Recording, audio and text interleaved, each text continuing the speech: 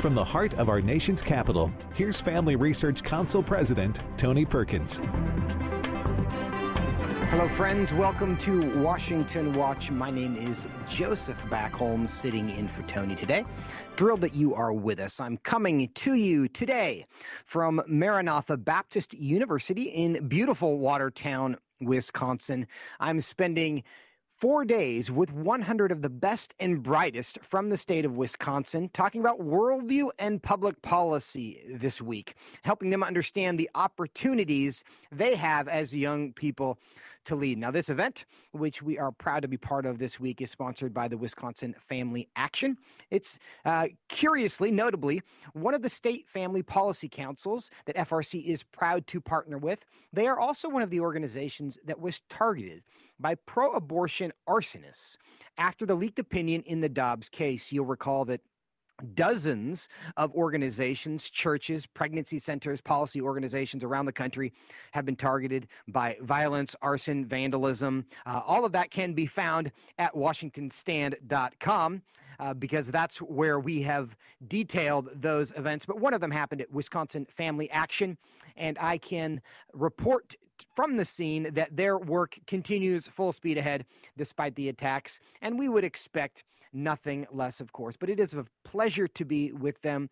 When you spend a lot of time with young people in America and you see who's coming up, the kind of conviction they have, the kind of courage they have, as well as the commitment to what is good, true, and beautiful, it really does inspire you. So it's been my pleasure. It is my pleasure, and I will be here this week doing that, which is why I'm broadcasting from Maranatha Baptist University today, which is the host of this incredible event, Lead Wisconsin. So it's my pleasure to do so, and it's my pleasure to be with you as well. Today on the program, several stories we want to cover. Over 60,000 members of the military are about to be denied the opportunity to serve because they have not received the COVID vaccine. What will this mean for military readiness? We'll discuss it. Also, there's a brewing conflict between the White House and congressional Democrats over the response to the Dobbs decision from the Supreme Court. What does this mean for the president? Also, toward the end of the program, the state of Florida is taking steps to prohibit Medicaid funding from being used for gender reassignment and cross-sex hormones. We'll get into the latest from Florida, as well as the story of a young lady who told the Florida legislature that she was transgender, but now she isn't. The stories of detransitioners like her are becoming a more important and a more prevalent part of the national conversation about transgenderism and transgender politics. All of that coming up a little bit later on the program today. Okay. After last Thursday's deadline, we have, and who do we have coming up? Okay, and we are waiting a member who apparently is not going to be with us at the moment, so bear with us. One quick note, some of you may know that Senator Elizabeth Warren of Massachusetts has her war paint on because she is attacking pregnancy resource centers all over the country, saying that they need to be shut down. Now, why do they need to be shut down, in her opinion? Because they do not perform abortions. Now, this is incredible, but they need your help, and we want to help you we want you to help us send that message. So sign our petition urging Senator Warren to stop going after pregnancy resource centers. And to do that, visit frcaction.org/PRC. That's frcaction.org/PRC. Now, okay, after last Thursday's deadline for military guardsmen and reservists to get the COVID-19 pass, at least 60,000 unvaccinated guardsmen and reservists will be barred from service as well as see their benefits slashed. This comes at a time when the military continues to fall short of its recruitment goals despite lowering standards and offering record incentives to potential service members. With a war in Ukraine still raging and China's continuing aggression and military buildup, is this the right time to be pushing people out of the military? Here to discuss this is U.S. Representative Scott Perry, chairman of the House Freedom Caucus and also a member of the House Foreign Affairs Committee. He represents the 10th Congressional District of Pennsylvania. Congressman Perry, welcome back to the program. Well, thanks for having me. And of course, having spent over 35 years in uniform myself, I'm incredibly dismayed at what we're seeing, the hollowing out of the force. We've seen it happen from a policy perspective for, I'd say, about the last 10 to 15 years in earnest. And now we're seeing it literally from the members and all that experience being stripped away. Remember, this so-called vaccination, which is, I think, realistically a therapeutic at best, is still experimental. I'm a person, and many people like me we've got a full shot record of many vaccinations on behalf of the military that were required of us. You knew it was part of the mission when you signed up, but never to a point where you questioned the accuracy, the validity, and the safety of what the military was putting in your body. On this occasion, I think, based on everything that we've read, everything out there in the public domain, and of course the actions of some of the manufacturers, and that they don't want the people to know. You still can't know. You still don't get to know what's in these so-called vaccines, and yet they're forcing the military to take them. Arguably the most healthy segment of the United States population, and at the lowest risk. Yeah. And it goes to show how ideological this administration, this commander-in-chief is, and how they're interested in making sure that anyone who dissents about anything regarding the administration's policies must be cleansed and must be silenced. And that's what we're literally seeing. Representative Perry, you've touched on this a bit, but there are those who say this is really very simple. They have disobeyed a military command. It's not unusual to punish service members who refuse to carry out orders. Is this different than that in your mind? No, actually, there's truth to that. You must obey orders, and so if that's the order and you're not going to obey the order, there are consequences, and those service members have a decision to make. I guess the point I'm making is that the senior leadership has decisions to make as well. And knowing that many uniformed service members that are going to be leaving the force because of this is a detriment to the force itself and to national security. And when you've got that kind of circumstance, it's important to take a breath and make sure that your policy is correct. There must be some reason. There must be some reason after all.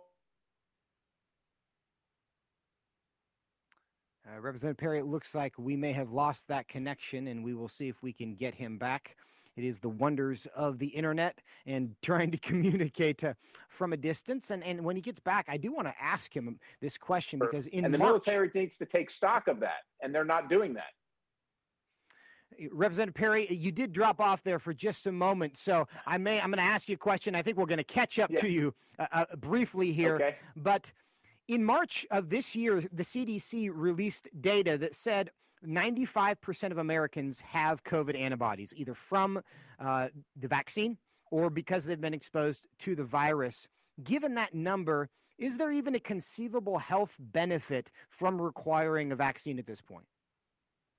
I think there potentially can be for certain people under certain conditions, but as I said, and this part might have been dropped off, is we're talking about one of the, if not the healthiest segment of the American population being forced to do this. And I would suggest that the data doesn't show that they're at great peril of some kind of national security event due to the onset of COVID-19 in a mass scale across the military. And so this is really about managing risk for our senior leaders. But it's apparent to me that this is an ideological circumstance by the administration, and they're not really taking the risk to national security and the hollowing out of the experience in the force into play when they force this decision, and forcing many members that are well trained, that we have paid for, that training cannot be replaced quickly, and some can never be replaced over time, for this hasty ideological decision. And I think that that's what we're seeing here, and that's really unfortunate because we're jeopardizing all of our national security because of this political ideology that you will submit or you will be silenced. Yeah. I think there's a growing number of Americans who see this as an issue of submission rather than concern for public health. But Representative Perry, I want to bring up another subject with you because the debate about what's happening at the border just continues. Vice President Harris had this to say about the growing concerns over the border. I want to play clip one and then let you react to that. I would suggest that so-called leaders focus on solutions instead of attacks if they really are concerned about a problem. And that includes on the issue of immigration, passing a pathway for citizenship, fixing what, in particular under the prior administration, was a badly broken system. Representative Perry, are the president's critics on immigration just focused on attacks, or are they trying to find solutions? Well, actually, the solutions are at hand in many, many cases. Actually, in most cases, laws are on the books as the solutions. The American people have supported those laws on numerous occasions through numerous elections, both at the executive and the legislative level. And the failure and the unwillingness and of the Biden administration and Vice President Harris herself to follow the law.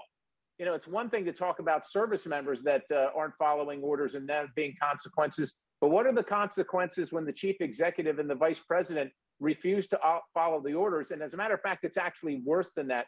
They're actually flouting the law, actively disobeying the law when they have one duty, and that is to faithfully discharge the laws that are made by this legislature and this process that we have. So with all due respect to the vice president, the criticism is actually warranted. The solutions are in hand. They refuse to acknowledge them, and they certainly refuse to implement them. And I would also say this regarding the pathway to citizenship that she discussed. I'm not sure why that's even necessary at this point, as long as they're going to leave the border wide open for anybody that wants to come in. There are more requirements on American citizens in their daily lives than there are for people that come across the border illegally and reside in the United States of America. And that's not how it's supposed to be. And so we all want to help. We're all understanding of the plight of people that want to come to the United States of America, but we either live in a world of laws and rules where people abide by them or we don't. What we have is a two-tiered system. Vice President Harris and President Biden refuse to abide by the same laws that you and I have to. And that system does not last very long. Representative Perry, it is slightly ironic that we're about to kick out more than 60,000 service members for refusing to obey orders when the White House does seem to have a problem trying to figure out whether they want to enforce their orders, which are the laws of the United States. In about 15 seconds, still getting really bad inflation numbers. Is that ever going to end? Well, certainly not under this administration. What they're looking to do in the Democrat Party is change the leadership. They don't want Joe Biden anymore because his numbers are terrible. What they haven't figured out is it doesn't matter if it's Joe Biden, Kamala Harris, or any random Democrat there. As long as these policies continue, the American people are going to reject it because it's awful. It's awful for them economically. They're doing worse, and they feel it every single day. So they're talking about solutions. The solution isn't necessarily to change Joe Biden. The solution is to change these horrific policies that are destroying the economic well-being of the American people. Representative Perry, we are out of time. Thank you for your time. Talk to you soon. Would you like to spend consistent time in God's Word? Then join Family Research Council on an exciting journey through the Bible. FRC's 2-year Bible reading plan helps you to approach daily Bible reading intentionally. You will dive deeper into the nature of God and how His Word speaks into cultural issues of today. All wisdom comes from God, and He has given us the Bible as a way to understand the world. His Word is necessary in our lives, so much so that Christ said, we are to live on every word that comes from the mouth of God. He calls it our daily bread because we need it daily to sustain us and nourish us spiritually, just like food does physically. Start this adventure today with Family Research Council. When you sign up, we'll text you with daily passages and questions that help prepare you for conversations with your friends and family. To begin this journey, visit frc.org/Bible.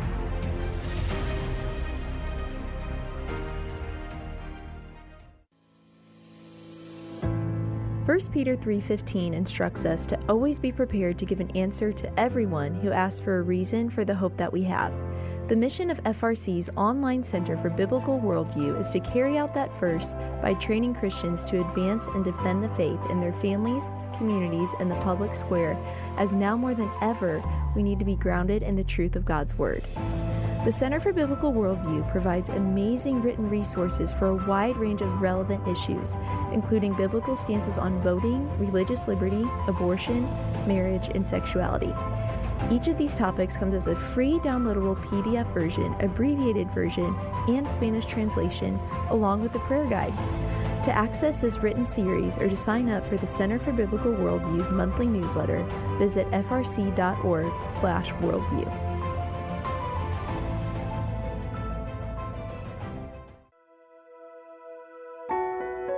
Did you know that from as early as 12 weeks, and certainly by 20 weeks, an unborn child can feel pain?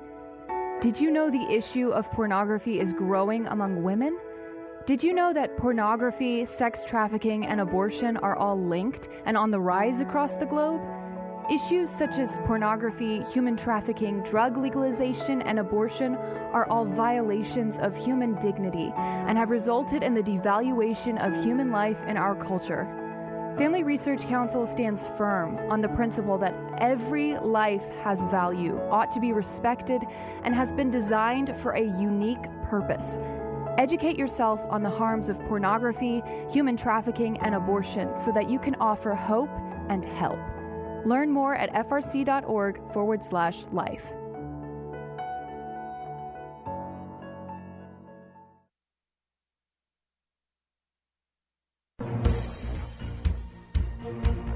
Welcome back to Washington Watch. I'm Joseph Backholm, sitting in for Tony today. Thrilled to have you with us. Coming to you today from Maranatha Baptist University in Watertown, Wisconsin, where it is my privilege to be part of the Wisconsin LEAD program.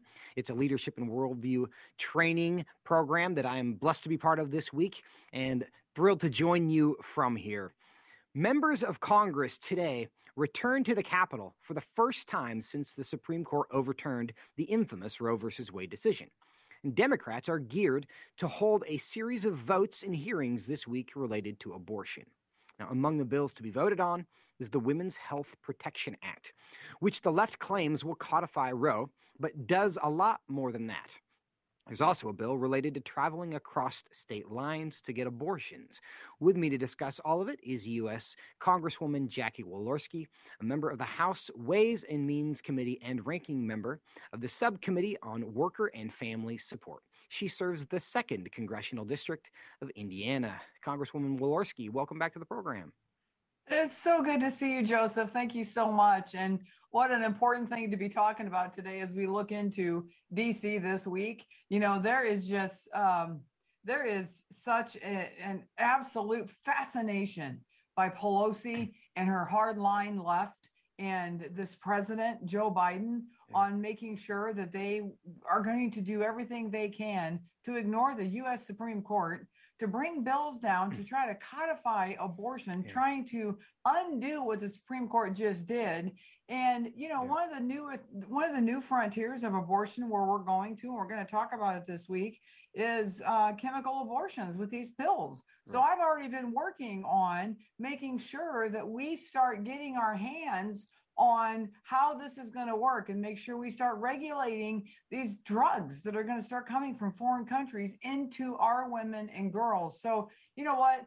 We have a long road ahead of us. I think it's important that we celebrate the victory that we had with Roe. But I think that for those of us that are conservative lawmakers, females especially, we need to make sure we keep our eye on that target. And that target is making sure that the Supreme Court, what they said, absolutely will happen. And this will kick back to the states. Yeah, that's a really good point. And the tremors from the Dobbs decision are certainly being felt. The White House continues to react, and I think increasingly the White House is getting pressure to react more strongly than they have, just to appease the base of the left. Here's something that President Biden had to say about this. Let's play clip 3, and Representative Walorski, I want you to respond to that. Let's be clear about something from the very start. This was not a decision driven by the Constitution. Let me say it again. This was not a decision driven by the Constitution. And despite what those justices in the majority said, this was not a decision driven by history. What's your reaction? Not a decision informed by the Constitution? Well, can I just tell you, we've been around, you and I, Tony, for the last 50 years or close to it, and been involved with a leftist court in this country that could have cared less what conservatives thought. And you know what? We stayed focused. We went to our marches. We did our homework. We elected people. We elected a president to put conservatives in the court. Since when is it the job of the U.S. president to not listen to a rule that came down from the Supreme Court? It's not like we can just go on and with our merry little way. This is a significant stop. This is a significant ruling. And we will not, as far as conservatives, that will get the House back in November, we will not be denied. We will not be set back by this president's left-wing radical abortion agenda. Now, the congressional Democrats do plan to bring up votes on 2 specific bills. Do you expect any of them to make progress? No.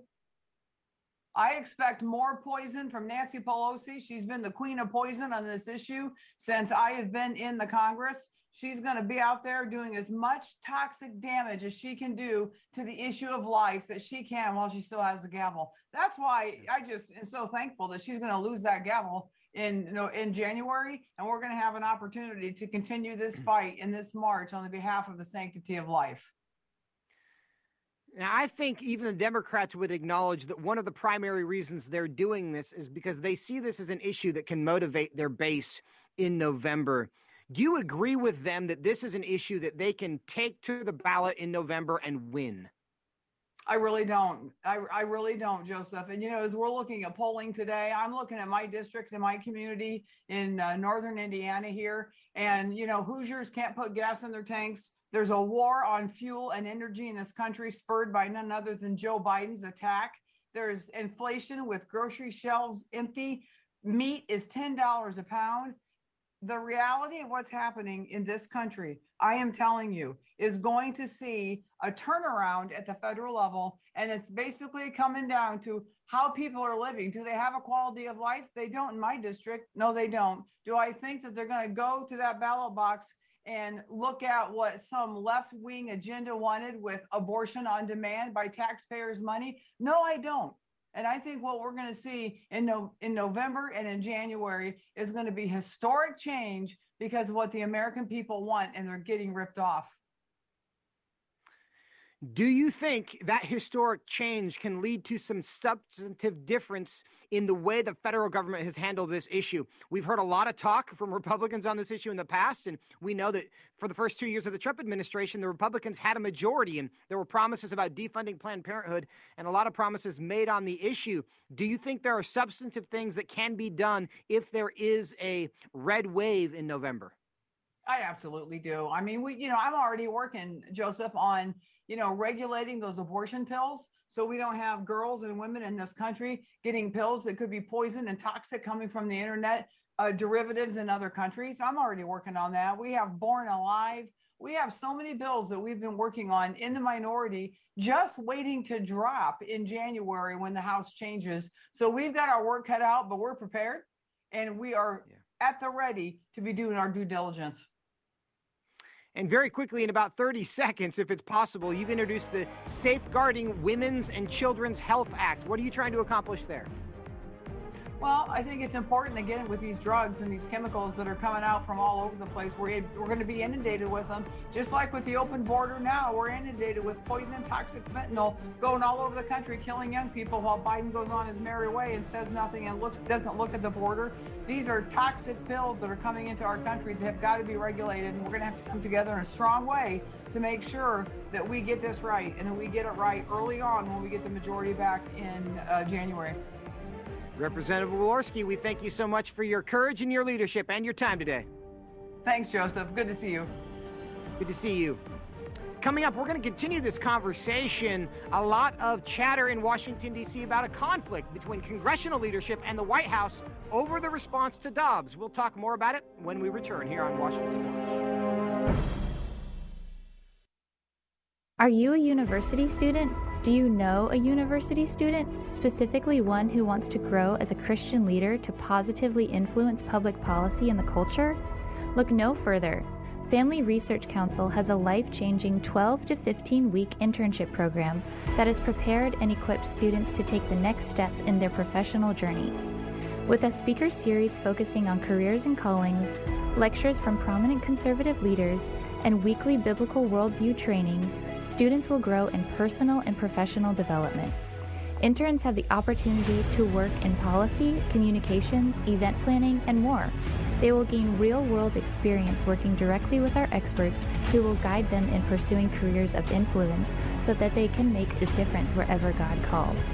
This paid internship offers fully funded housing in the heart of downtown DC, giving you the chance to experience our nation's capital. Visit frc.org/internships to apply. What is biblical masculinity? In our culture of gender confusion, there aren't many examples of godly manhood. Men, husbands, and fathers need to find a model of godly manhood, leadership, and strength, but where can they find it in our culture? Stand Courageous Men's Ministry was created to help men find this model of godly manhood and to develop a strong biblical character, cultivate positive habits, build and rebuild relationships, and make commitments that will move men closer to God's good purpose and design. Men who will stand courageous. Join us at a Stand Courageous Men's Conference to discuss critical aspects of masculinity. These conferences are led by men who understand the issues men face. They unpack our role as a defender, provider, instructor, and battle buddy so that we can make an influence as a chaplain inside and outside the home.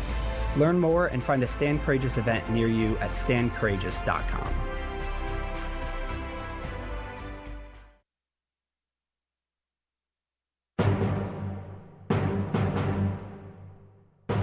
Welcome back to Washington Watch. My name is Joseph Backholm, sitting in for Tony today. Reminder that you can find this and every episode of Washington Watch at TonyPerkins.com. Well, it's been more than 2 weeks since the Supreme Court struck down the 49-year-old Roe v. Wade decision that legalized abortion through all 9 months of pregnancy. And to say that dust is still settling on this monumental shift in policy would be an understatement. Both sides of the abortion debate are still grappling with how to approach a post-Roe world. On the left, the radical abortion wing of the Democratic Party is still debating how to preserve the so-called right to abortion after the court returned the issue to the people. Joining me now to discuss it is Connor Semmelsberger. He's FRC's Director of Federal Affairs and Human Dignity. Connor, welcome back to the show. Great to be back, Joseph. Tell us first, this conversation, this chatter about a conflict between congressional Democrats and the White House in terms of how this should be responded to. What's going on there? Yeah, you're seeing a fracturing. Obviously, it's pretty well known that the Democratic Party of today is very much pro-abortion. They want you to pay for it with your taxpayer funds. And they want it through all 9 months. But in terms of a legislative and an executive response to Roe being overturned, they're at wit's end against each other. You've got Elizabeth Warren, Pramila Jayapal in the House really anchoring that progressive wing of the Democrat Party, and they want it all. They want riots in the streets. They want pregnancy resource centers shut down, and they want the Women's Health Protection Act passed and signed into law tomorrow. And at the same time, while Biden administration is supportive of taxpayer-funded abortions, as well as signing the Women's Health Protection Act, the activists really want the White House to go way further than maybe internal lawyers are telling them to go in terms of the calls to put abortion clinics on federal lands or declare a health emergency. This administration just seems that they don't want to wade into those legal waters, knowing that the Supreme Court just handed an overturning of Roe, that if they weed too far into pushing the limits on what the president can do, they might face further legal challenges up at the Supreme Court.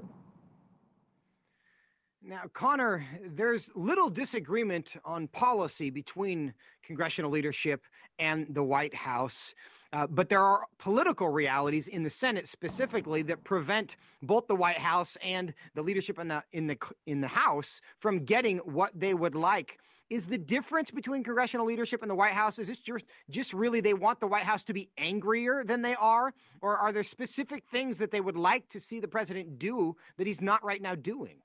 Yeah, I think it's a both. I think they'd love for him to give a speech every single day, 3 times a day, on how much he loves abortion. But I think you hit the nail on the head, which is when the party puts up the Women's Health Protection Act or the Abortion on Demand Until Birth Act as the gold prize on what your party should be pushing, and they can't get it passed through the Senate, they're going to come asking to the White House, okay, you need to deliver, since legislatively we don't have the numbers we need to enshrine abortion into law. We need the executive branch to take action. And so when you've ran on the pro-abortion platform that Joe Biden ran on, they're looking for some deliverables. And it's not just a little bit of extra funding here and there. They want to push the envelope to go after these states that are, for the first time in 50 years, protecting life at conception, seeking to help women and mothers in need.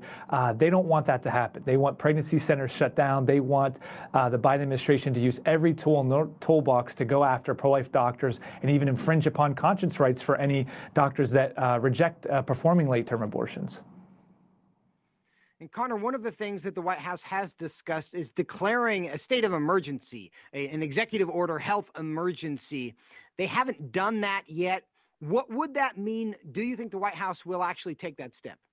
It may be a step too far, but why it's concerning, Joseph, is that national emergency is for real emergencies, which is natural disasters, maybe a pandemic like we faced a few years ago. And what that does is free up the executive branch in times of emergency to maybe use some funds that otherwise have restrictions, give a little more legal authority to get in the ground and help where there's help needed. But if you declare health emergency over abortion, a political ideology, that's dangerous, sets a very dangerous precedent, not just for this current administration, but any future administration, to just use this health emergency for whatever political desire you have at the time. And thankfully, there would be litigation surrounding that if they did declare a health emergency that hopefully stop that from happening. But it is concerning that this president is even considering doing that with something so politically charged that's clearly not a health emergency. What I would say is a bigger health emergency are all those unborn babies that are going to continue to be killed in states like California and New York, if only the administration would declare health emergency over that. Yeah, well, Connor, I think a lot of people would say in the world we live in now, in a world of safe spaces and living your own truth, emotional injuries are for many an actual national emergency. So I'm not totally surprised that they're asking the White House to get involved in this. But tell us, how does this get resolved? Does the president really do anything? Is this a temper tantrum that's going to continue until they realize there's not much we can do? The power is actually back to the people, and they're going to continue to fight this? Are they trying to gin this up just for November, and after that, they kind of move on? Yeah, I think it's going to be a little both. We'll see how it plays out. This week, there's a lot of pressure on the Hill, some bills, as you mentioned, being voted on in the House and some hearings on abortion issue. So the immediate aftermath, there's going to be pressure there for the White House. And I think we'll want to look out for those fine details that come out in some of these executive orders in the months ahead. But I think you said exactly right. They're going to use this as a pressure point for the elections. Come November, they think this is their silver bullet to save his tanking economy and tanking policies. But I'll say this. If the Republicans are successful in taking back the House and Senate, look forward to tons more executive actions from a lame duck Biden White House to really push the FDA and others on abortion if, in fact, they lose the chambers of Congress. Well, you make an interesting point there about a lame duck Biden White House, because it looks in some ways that we already have a lame duck Biden White House. Despite having a monopoly in Washington, D.C., there's been a lot that he's not been able to do, but we will continue to track that. And of course, we're thankful that there's a lot he's not able to do. Connor Semmelsberger, thank you for your time today. Love being on the show with you, Joseph. We'll talk to you soon. Coming up next, the state of Florida is trying to limit the use of Medicaid funds for gender transition. We'll talk about it when we come back. What is biblical masculinity? In our culture of gender confusion, there aren't many examples of godly manhood. Men, husbands, and fathers need to find a model of godly manhood, leadership, and strength. But where can they find it in our culture? Stand Courageous Men's Ministry was created to help men find this model of godly manhood and to develop a strong biblical character, cultivate positive habits, build and rebuild relationships, and make commitments that will move men closer to God's good purpose and design. Men who will stand courageous. Join us at a Stand Courageous Men's Conference to discuss critical aspects of masculinity. These conferences are led by men who understand the issues men face. They unpack our role as a defender, provider, instructor, and battle buddy so that we can make an influence as a chaplain inside and outside the home. Learn more and find a Stand Courageous event near you at standcourageous.com.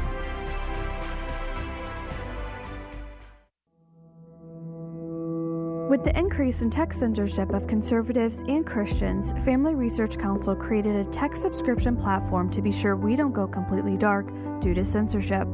It is important to us that we stay connected with you and that you stay informed. So if we get canceled, you can still access updates on faith, family, and freedom. How? Just text STAND to 67742 to sign up for our text alerts, and you will get FRC's content straight to your phone. Again, just text STAND to 67742 and you will get alerts on the biggest stories of the day.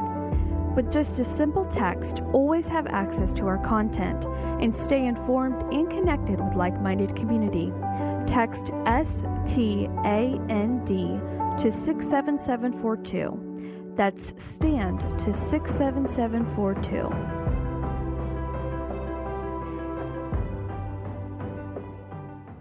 Are you a university student? Do you know a university student, specifically one who wants to grow as a Christian leader to positively influence public policy and the culture? Look no further. Family Research Council has a life-changing 12 to 15-week internship program that has prepared and equipped students to take the next step in their professional journey.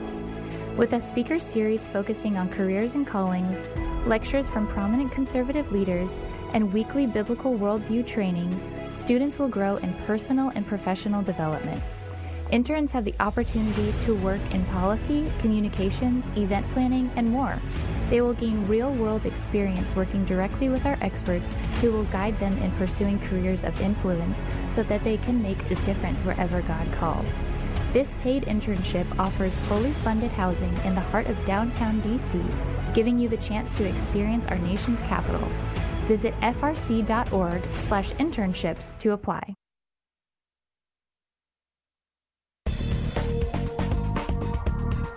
Welcome back to Washington Watch. My name is Joseph Backholm, sitting in for Tony. So glad that you are with us.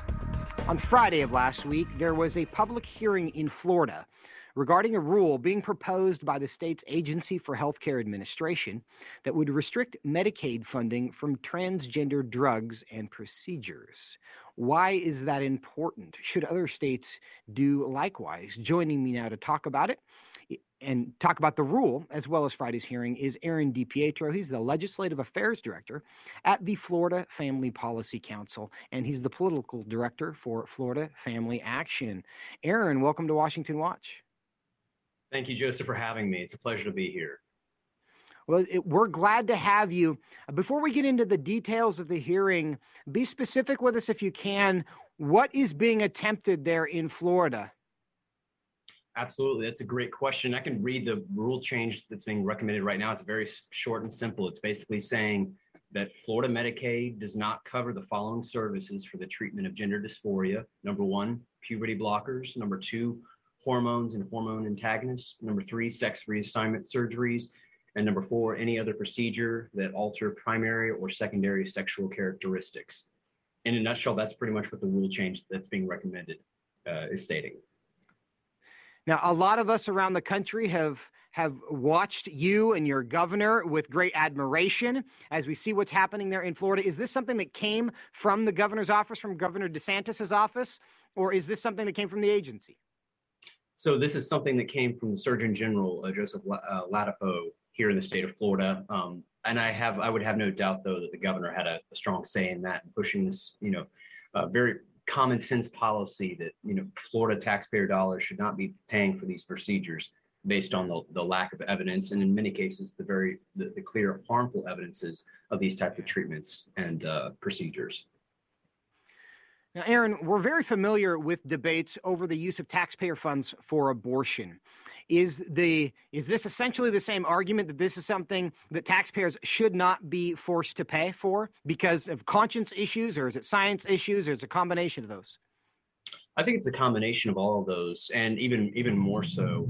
Obviously, there's the conscience factor that we should not be paying for things that clearly violate the conscience rights of many Floridians. But I think even beyond that, the scientific data is so much not on the side of the whole gender transition and reassignment procedures and movement And actually, the Department of Health, or the department, ACA department, the Agency for Healthcare Administration, which was the one that held the hearing last Friday, actually did an extremely detailed report, and actually were very conservative in their estimations of many of the problems. But even at that, they went through a very detailed medical and scientific analysis of the problems with gender reassignment procedures, treatments, hormones, and other services on that nature, and putting that out there to say, the evidence is not on the side of this. There's a lot of inconclusive evidence. In fact, there's a lot of potential harms, and we need a lot more studies over the long term before we're going to be throwing taxpayer money at this issue. So they went into a very detailed scientific analysis of this types of procedures as well.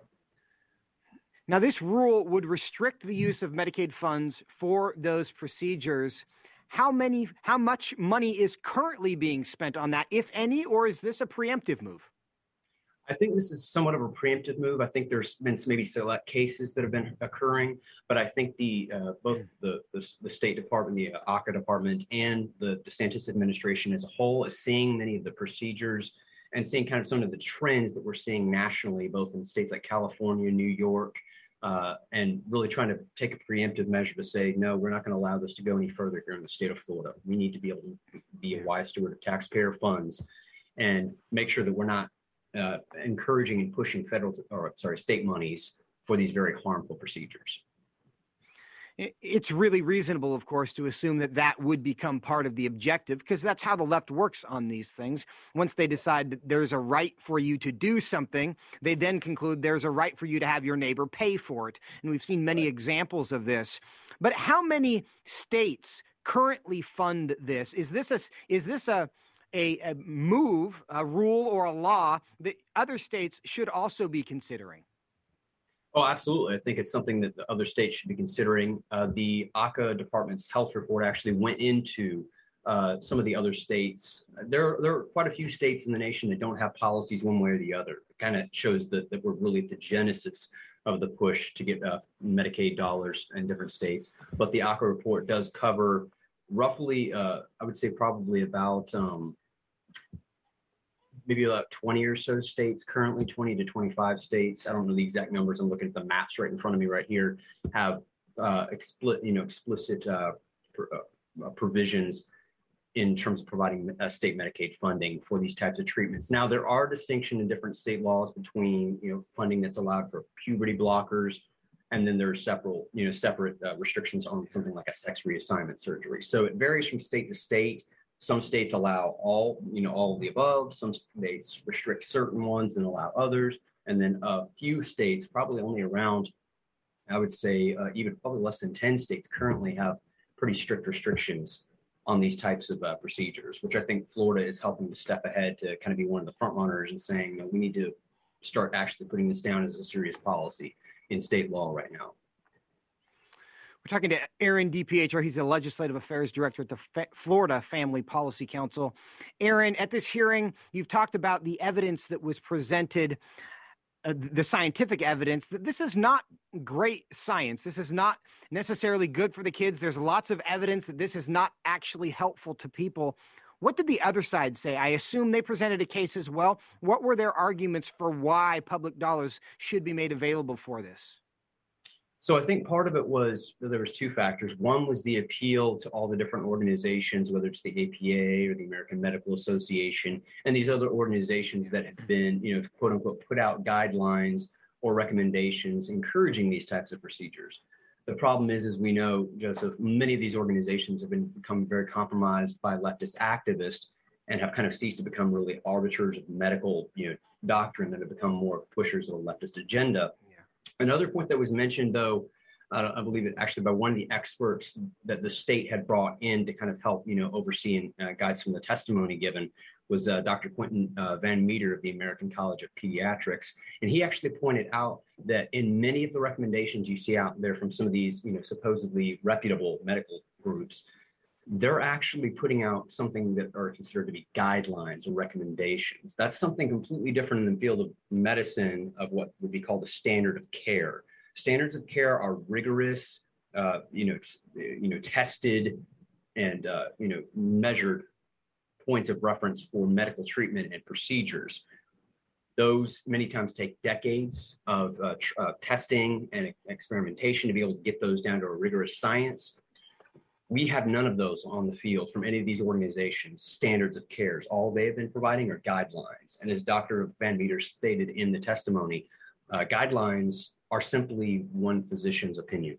That's pretty much all that a guideline is compared to a standard of care, which is a tested, proven procedure and recommendations for guidelines of care over a long haul versus someone's writing a paper and giving their opinion. Aaron DiPietro, we really appreciate your time. This is an important story, and in so many ways, you and the state of Florida have been leading for the rest of the country. We hope this is another example of that. Thank you for your diligence, and thanks for taking some time to share with us today. Thank you so much, Joseph. It's a pleasure to be with you. Pleasure to be with you as well, Aaron.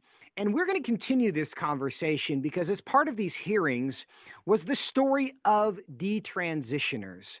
And we are in a moment going to bring in Dr. Jennifer Bowens. She's the director of the Center for Family Studies here at Family Research Council. She has extensive clinical and research experience working with survivors of trauma and abuse. She's also taught on psychological trauma and research methods in several graduate programs. Dr. Bowens, good to see you today. It's good to be back with you, Joseph.